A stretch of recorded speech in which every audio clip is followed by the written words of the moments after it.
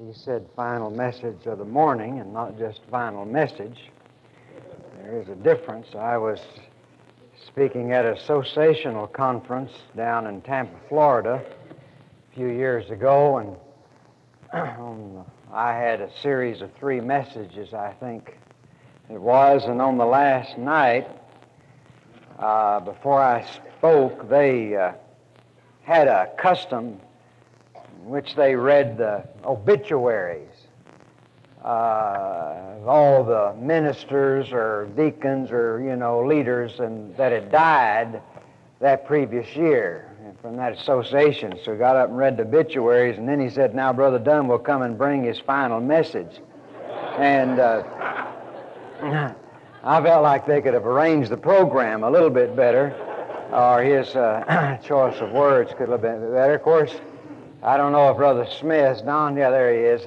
He may not remember this, but first time I was with him 2 or 3 years ago, every night, and I've told this all over, but I never did tell who it was. But it's sort of like Brother Jimmy's steering wheel on that Mercury. I don't tell people about that too much. But Brother Don would get up every night and he'd say, "We certainly have enjoyed, Brother Dunn, so far." Remember that? And kind of gave me a tentative feeling, So far he's all right, but we don't know about tonight or tomorrow night, but so far. Well, so far I've enjoyed this week. And I hope you have too. I want you to turn to the book of Hosea, chapter 6. We're going to read the first 3 verses, for these 3 verses actually form the very heart of the message of Hosea. Those of you that have not been here these mornings, shame on you. I'm not going to tell you what we've been doing. No, we've been looking in these 3 morning sessions at Hosea, God's dealings with His people, how God deals with His people. We talked about the nature of sin, the nature of God, the nature of forgiveness, and that's what we're going to deal with this morning, how God deals with His rebellious people. In the first day, we looked at the sins that break God's heart, and then yesterday we looked at the judgment that comes upon us because of those sins. And this morning, we're going to examine God's provision for forgiveness. And in the first 3 verses of Hosea chapter 6, "Come and let us return unto the Lord, for He hath torn, and He will heal us. He hath smitten, and He will bind us up. After 2 days will He revive us.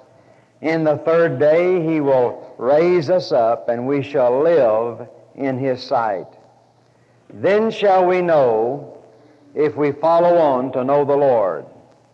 His going forth is prepared as the morning, and He shall come unto us as the rain, as the latter and former rain unto the earth." Now, verse 1 is really the verse that we want to zero in on this morning, and as we've done each day, we're going to look at several verses throughout this little prophecy, because Hosea comes back and forth. That's the way he writes this book. He goes back and forth between judgment and repentance and between discipline and forgiveness. But verse 1, I think, strikes the note that gives us an insight into the character of God. Even during the midst, the 14 chapters in Hosea, and right in the very midst of this little stern and very hard and plain-spoken book concerning the sin of God's people, you have this ray of light and this ray of hope. "Come and let us return unto the Lord, for He hath torn, and He will heal us. He hath smitten, and He will bind us up." And then over in chapter 7, verse 1, there's another interesting little verse that gives us some insight into the character of God. In chapter 6, God is trying to bring revival and restoration to the people. But in chapter 7, the people won't let him. He says, when I would have healed Israel, then the iniquity of Ephraim was discovered, and the wickedness of Samaria. For they commit falsehood, and the thief comes in, and the troop of robbers spoil without. Now what I want you to notice are these words, when I would have healed Israel, then the iniquity of Ephraim was discovered. Sometimes we don't know how sick we are until we try to get well. And sometimes you never know what bad shape you're in spiritually until God tries to do something for you. You may go in, and I've had friends, and you know of occasions, you may go into the hospital for minor surgery, nothing really amount to it, and suddenly minor surgery turns into major disaster. They found out there was something wrong. You're a lot sicker than we thought you were. It's a lot worse than we thought we were. That's what he's saying. He said, when I tried to heal you, that's when we discovered just how sick you were. That's why I think times of revival are always times of revelation for a church. Sometimes you can drift along in your church and think that you're going well and things are going swell and everybody's spiritual, but you try to have revival and you'll be amazed how many people in your church not nearly as far along as you thought they were. And so that's what God is saying. Chapter 6, he's trying to bring them to the place of revival and restoration, but in chapter 7, they are refusing it. So that's what this theme is. Some time ago, I bought my son a gun for his birthday, and you have to fill out one of these forms, you know, where they ask you these crazy questions, you know. And I think the last question on there is, are you a fugitive from justice? Well, if I were, I'm not going to say yes, I am on there, you know. And I asked the man, has anybody ever said yes to that thing? He said, not that I know of. But I get these urges once in a while, you know. When I see a wet paint sign, do not touch, I just want to touch it. And said, are you a fugitive from justice? Of course, I answered no. But I had this almost irresistible urge to put down there and say, no, but I'm a fugitive from mercy. And the sad fact is that none of us here this morning, I'm certain, are fugitives from justice. But most of us are fugitives from mercy. God is trying to show us mercy. God is trying to pour out His mercy upon us, and we are running from it. We won't let Him do it. It would amaze us this morning if we had any inkling at all of how desperately God wants to bless us. His strange work is the work of judgment. The work that He loathes, the work that He hates is the work of judgment. Just as any self-respecting parent, the worst part of being a parent is when you have to discipline the child. I used to say, my dad used to say, my mom used to say, we've all heard it, you know, and they're going to discipline. This hurts you more than it does me. I never did believe them. But I believe them now. It's a strange work. That's why it's so easy to spoil a child. Why? Because you just don't know how desperately you want to have mercy. If we had any idea this morning how the heart of God longs to pour out His blessings upon us and love us and just minister to us and shed His mercy abroad in our hearts, it would amaze us. The sad fact is that most of us are fugitives from mercy. And so God is trying to get us to return to Him. He says, and Hosea picks up the plea, and he's appealing to the people. He says, come and let us return unto the Lord. So I want to talk to you this morning for just a minute or two on what it takes to return unto the Lord. How do you get back into the presence of God? How do we get back into fellowship with God? It's mighty easy to get out of fellowship with God. I tell you a feeling that I have. It's a lot easier to get into the far country than it is to get out of the far country. It's a lot easier to leave home than it is to come back home. It's a lot easier to lose your fellowship with God than it is to regain your fellowship with God. I do not mean by that when we confess our sins, God does not immediately forgive us and restore fellowship, but it's not that easy just to get back into the same relationship with God and feeling the same way and feeling as comfortable in His presence as we once did. It's very easy to get out of the will of God. It's not that easy to get back into it. And so while these people have very easily strayed from the Lord, getting back to God, not quite that simple. And so there are several things that I think we have to realize. Number one is this: we have to, first of all, before I believe we will ever come back to God, we have to recognize that it is God who is the source of our afflictions. We have to recognize that it is God Himself who is our enemy. Now, there is an interesting phrase in this first verse of chapter 6. He says, "Come, let us return unto the Lord, for He hath torn, and He will heal us. He hath smitten, and He will bind us up." Now, there are two things that you need to understand. Number one, He was their enemy. He is our enemy. Notice, He hath torn, He hath smitten. Now, here are the people of God who are torn to shreds, and they're beaten black and blue, as it were. Everything has gone wrong. The corn has withered, and the wine presses have stilled, and the vineyards have turned to desolate ground, and everything is dying, and there's no fruit, and there's no harvest, and they cannot understand it. Oh, there must be a demon somewhere. Evidently, the devil must be attacking us somehow. Evidently, we must somehow have played with a Ouija board when we were a child, and now the devil has entered into our grapevines and won't bring forth any grapes. What's causing all of this? God comes and He says, listen, the truth of the matter is, I'm the one who've torn you to shreds. I'm the one who has beaten you black and blue. I know we worry a lot about Russia and the communists and all that, but I've got news for you. America's greatest enemy this morning is not America, is not Russia, it's God. He's our greatest enemy.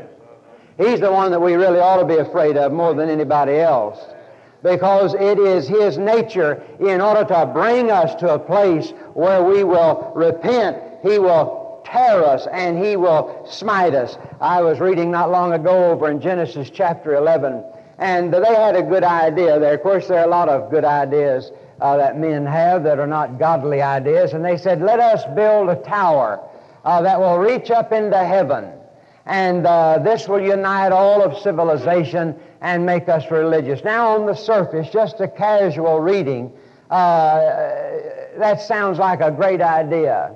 Sounds like a lot like what you read about today, about one world and one government and one religion, and how nice that sounds and how good that would be if there were no separate religions and no separate faiths, and we all just believe the same thing. Let us build a tower that reaches unto God. That's man at his best. That's humanism at its best. But you know what happened? Somebody was fighting against them. Somebody was fighting against them. Now listen to me carefully. Here is civilization, so far, as young as civilization is, heretofore is civilization's highest attempt. Their most righteous attempt, their most ethical endeavor and enterprise to build a tower to reach into heaven, and somebody is against them, and somebody is fighting them, and somebody is sowing confusion. Who in the world would do such a thing? Who in the world would take civilization's most ethical and moral endeavor and enterprise and undermine it and submarine it? Who in the world would do that? You know what the revelation is? It is God Himself who is fighting against civilization's most ethical endeavor. And that's the way it always is. And the very first thing you and I are going to have to understand is this, that God Himself becomes our enemy when we rebel against Him. The same fire that warms also burns. It all depends on your relationship to it. I'm thankful to God for fire in the wintertime. How good it feels in the ice-cold wintertime to have central heat. Boy, I like that. I nearly froze to death over in Bradford, England a couple of years ago. Went over there in December, and they don't. I stayed in one of these guest houses, these manors, and they don't have the kind of heat that we have, and there was a little steam heat type of thing, a little old iron bar that ran across the bottom of the floor. You could have, well, I nearly slept on it. I mean, you lay your hand on it and you can almost feel it's warm. I froze to death. First 3 nights, I slept fully clothed. When I got in bed, I'd put all my clothes, well, before I got in bed, I'd put all my clothes on, my overcoat on, and I'd get in that bed, and when we didn't have anything to do in the day, I stayed in bed under all the covers, fully dressed, freezing to death. And after about 3 days, the woman who was running the place, she said, "Would you like an electric heater in your room?" I said, "Yes, ma'am, I certainly would." And I turned that thing up high and nearly burned myself up in the thing. But it felt so good. It felt so good. But the same fire that can be a blessing, the same fire that warms, can also burn. It all depends on your relationship to it. The same water that can quench your thirst and save your life can also drown you if you're wrongly related to it. And the same God who desires to save us, if you're wrongly related to Him, friend, He becomes your enemy. Over there in James, where he says, "God resisteth the proud, but gives grace to the humble." The word resist there is a military word, and it means to take a stand against. It's as though God Himself takes an active stand against the proud. God puts on a military campaign and wages war against His people when they grow proud in their heart. So the first thing is to recognize that He is our enemy. To recognize that our affliction has come from Him. He's the source of it. But not only is He our enemy, He's also our physician. He says, "He hath torn and He will heal us. He hath smitten and He will bind us up." Well, that's the way God works, isn't it? Isn't that the way God works? He works that way because, well, you say, well, why does He tear us? So He can heal us. Why does He smite us? So He can bind us. Over in Deuteronomy chapter 8, where Moses there is talking about their time of wandering in the wilderness, he said, "And He humbled thee and made thee to hunger. And He made thee to hunger." Why would God do that? It goes on to say, "And fed thee with manna, which thou didst not know, and which thy fathers did not know." Why would God make you hungry? In order to feed you. That's why God makes you hungry, in order to feed you. You take that on the physical realm. In the physical realm, that's the way it is. God gives us hunger pains. Some of you are having them right now. I don't. I stopped on the way over and got something, so I'm ready to go for a long time. But some of you are having hunger pains right now. You know what would happen if you didn't have hunger pains? You'd die. Starvation, malnutrition. Every time I fill my car up with gas, I thank God for taste buds. But I just don't feel like that my car gets a good taste out of unleaded gasoline. It's interesting that we have to take on fuel, but God has fixed us up so it's absolutely enjoyable and pleasurable. Amen. There is a desire created. Why? God makes us hungry. Now, there are times when we wish that we weren't hungry. There are times we wish we could stave off the hunger pains, but it's a gift of God. Why does God make us hungry? So we'll feed ourselves. You see, if a man's not hungry, he won't eat. If a man's not hungry, he won't eat. Pretty soon, he'll be dead. Nobody likes pain. You ought to read this little book by Philip Yancey, "Where is God When It Hurts?" Does a marvelous treatment on the subject of pain. He calls it the gift that nobody wants. The gift that nobody wants. Now, I don't like pain. I really don't. I'll do anything to avoid pain. But pain is a gift from God. Pain is a gift from God.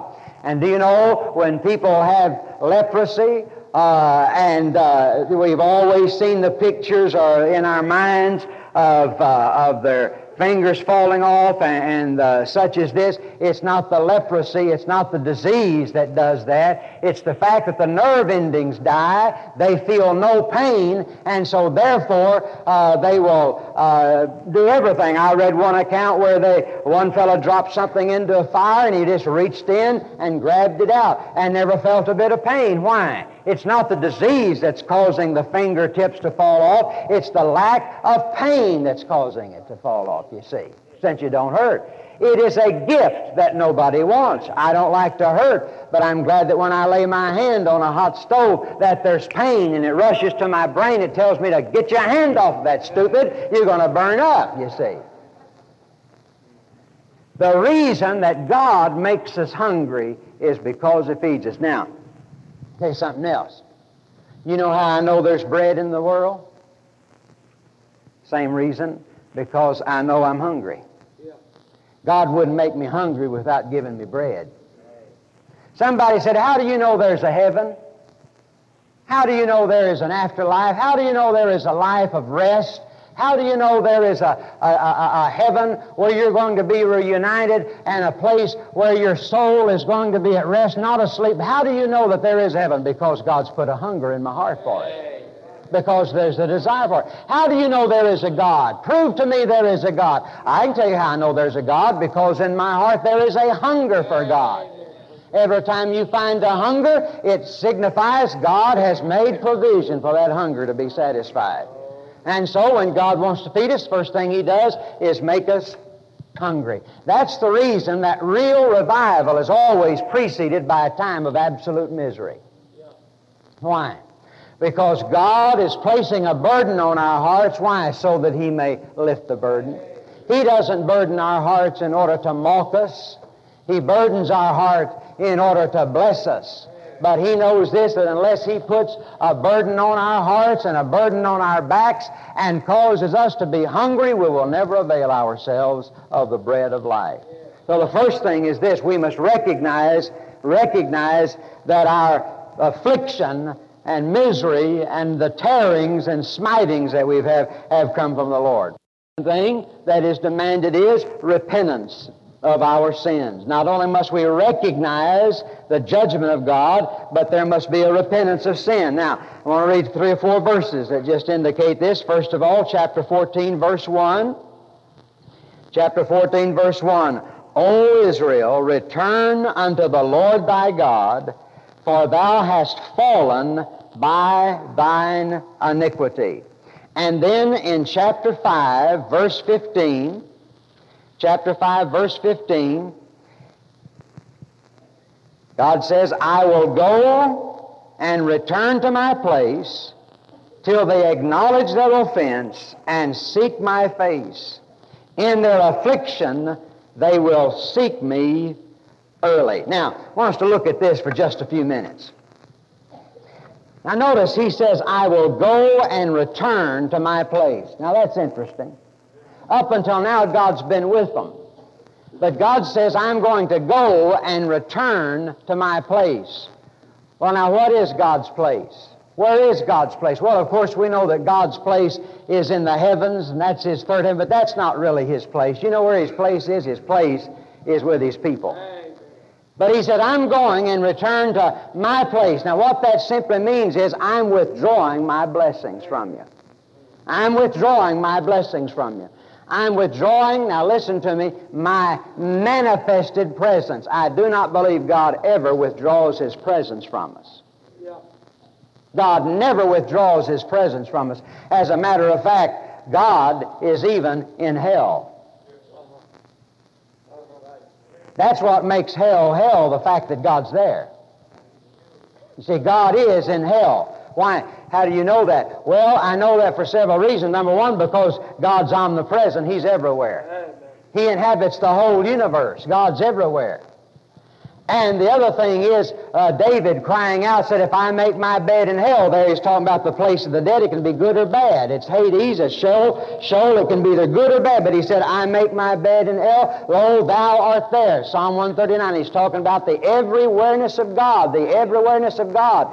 And you read over in the book of Revelation, when the judgment comes that says, let the mountains fall upon us and hide us from the face of him that sitteth upon the throne. What was their torment in that punishment? It wasn't the fire, it wasn't the mountains, it was having to look upon the face of him that sitteth upon the throne. I'll tell you what will make hell hell throughout all eternity is the fact that God will be there, but not in love and mercy and judgment, but he'll be there in judgment and wrath. That's what makes it wrong. It's just like a child. There are times when he loves to see his father, but there are times when he doesn't want to see his father. There are times when the look upon the face of his father means love and blessing and Christmas time, but there are other times when looking upon that face means disapproval and it means a trip to the woodshed. Same difference, same thing. And it says that God will withdraw his manifested presence. Now, God never withdraws his presence from us. He's bound to us by his Spirit, but he withdraws that manifested Spirit, you see. What was it that Jacob said at Bethel? That next morning he said, surely God was in this place, and I knew it not. I've preached a lot of meetings at Bethel. I really have. I used to pastor First Baptist Church of Bethel. And you could walk out every day and you could have said, God was in this place, but we sure didn't know it. No awareness, no presence of God. He says, I will go and return. Lord, how long are you going to stay? How long are we going to have to put up with this? Notice, until they acknowledge their offense and seek my face. Isn't it amazing? You and I limit the time of our deadness spiritually. God says, I'll go and I'll return to my place, but I'm ready to come back any time. Oh, I want to come back. I'm eager to come back. But I'm not going to until you acknowledge your guilt. And when you get ready to acknowledge your guilt, then I'll come back. When you get ready to acknowledge that and seek me. And then notice the third thing. And I'm just skipping over a bunch of this. You can work all this out later. He says, in their affliction they will seek me early. Maybe somebody says, well, God's gone and returned to his place, and he says he's not going to come back and bless us until we seek him. I'm not going to seek him. God says, oh, yes, you are. Yeah, you'll seek me. No, I'm not going to seek you. I don't want to be spiritual. I don't need revival. Just get along the way we're going. He said, you will seek me. In your affliction, you will seek me early. You see, God says, I guarantee you, I'll promise you, you'll get to the place where you'll do anything in the world to seek me. So why don't you seek me now? Because there will come a time when you will seek me. You see, he said the same thing in Jeremiah 29. He said, well, they shall find me when they shall search for me with all their heart. And he's not saying if they search for me. He's saying when they search for me. You better believe it. We will seek God. We will seek God in their affliction. Then there's one other verse that I want us to look at in this matter of repentance, and it's in chapter 10, verse 12.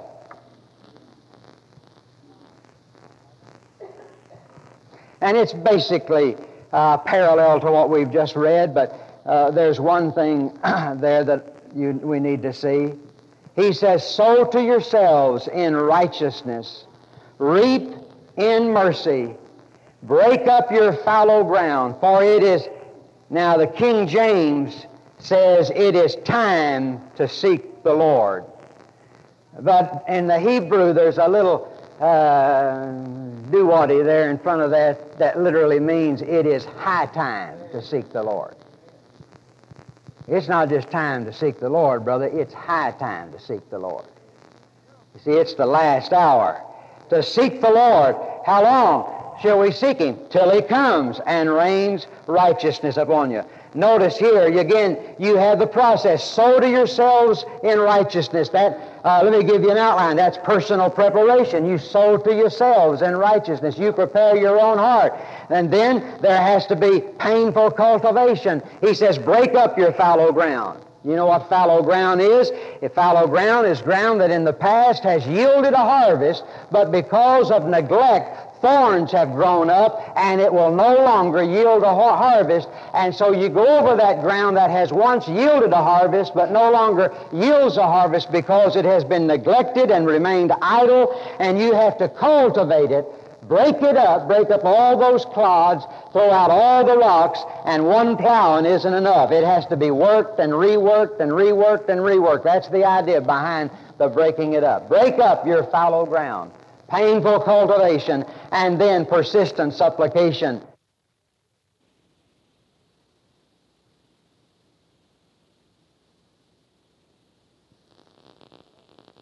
First of all, recognition that our affliction comes from God. Secondly, repentance of our sin. Number 3, God demands righteousness of life.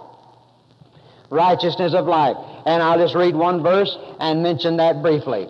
He demands righteousness of life. Hosea chapter 6 and verse 6.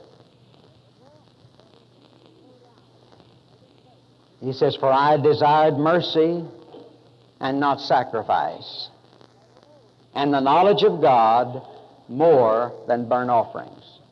Now what's he talking about? What does he mean here? For I desired mercy and not sacrifice. Well, now God does demand sacrifice. That was part of the Old Testament ritual, chapter 6, verse 6.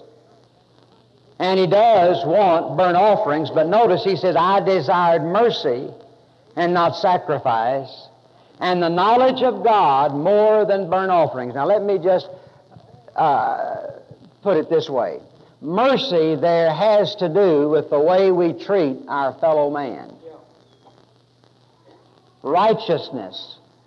Righteousness has to do with two things. Now, in the New Testament, the word righteousness nearly always, outside of the book of James, but nearly always refers to that righteousness which is imputed to us by faith in Jesus Christ. In the Old Testament, righteousness nearly always means our right dealings with other men, other people. He said, I want two things out of you. He said, first of all, I want mercy and I want knowledge of God. You know what he's saying? He's saying, I want you to have a heart for God and I want you to have a heart for man. Those two things. I want you to have a heart for God, a knowledge of God, a heart to know God, a heart to learn of me. But not only that, he said, I want you to have a heart for man. Have a heart and show mercy and show compassion. Well, there's one final thing, and we'll end with this. God demands, first of all, that we recognize that He is the source of our affliction.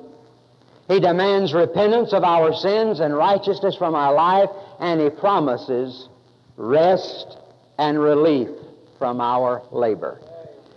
Notice in chapter 11, verse 4, I think it's one of the most beautiful verses in all the book. You've heard it many a time. Well, let's read verse 1 first. When Israel was a child, then I loved him. Now, here God is picturing Himself as the father of a nation. He said, when he was a child, I loved him. Now, what that means, of course, is that He did for Israel everything that a father would do for a child.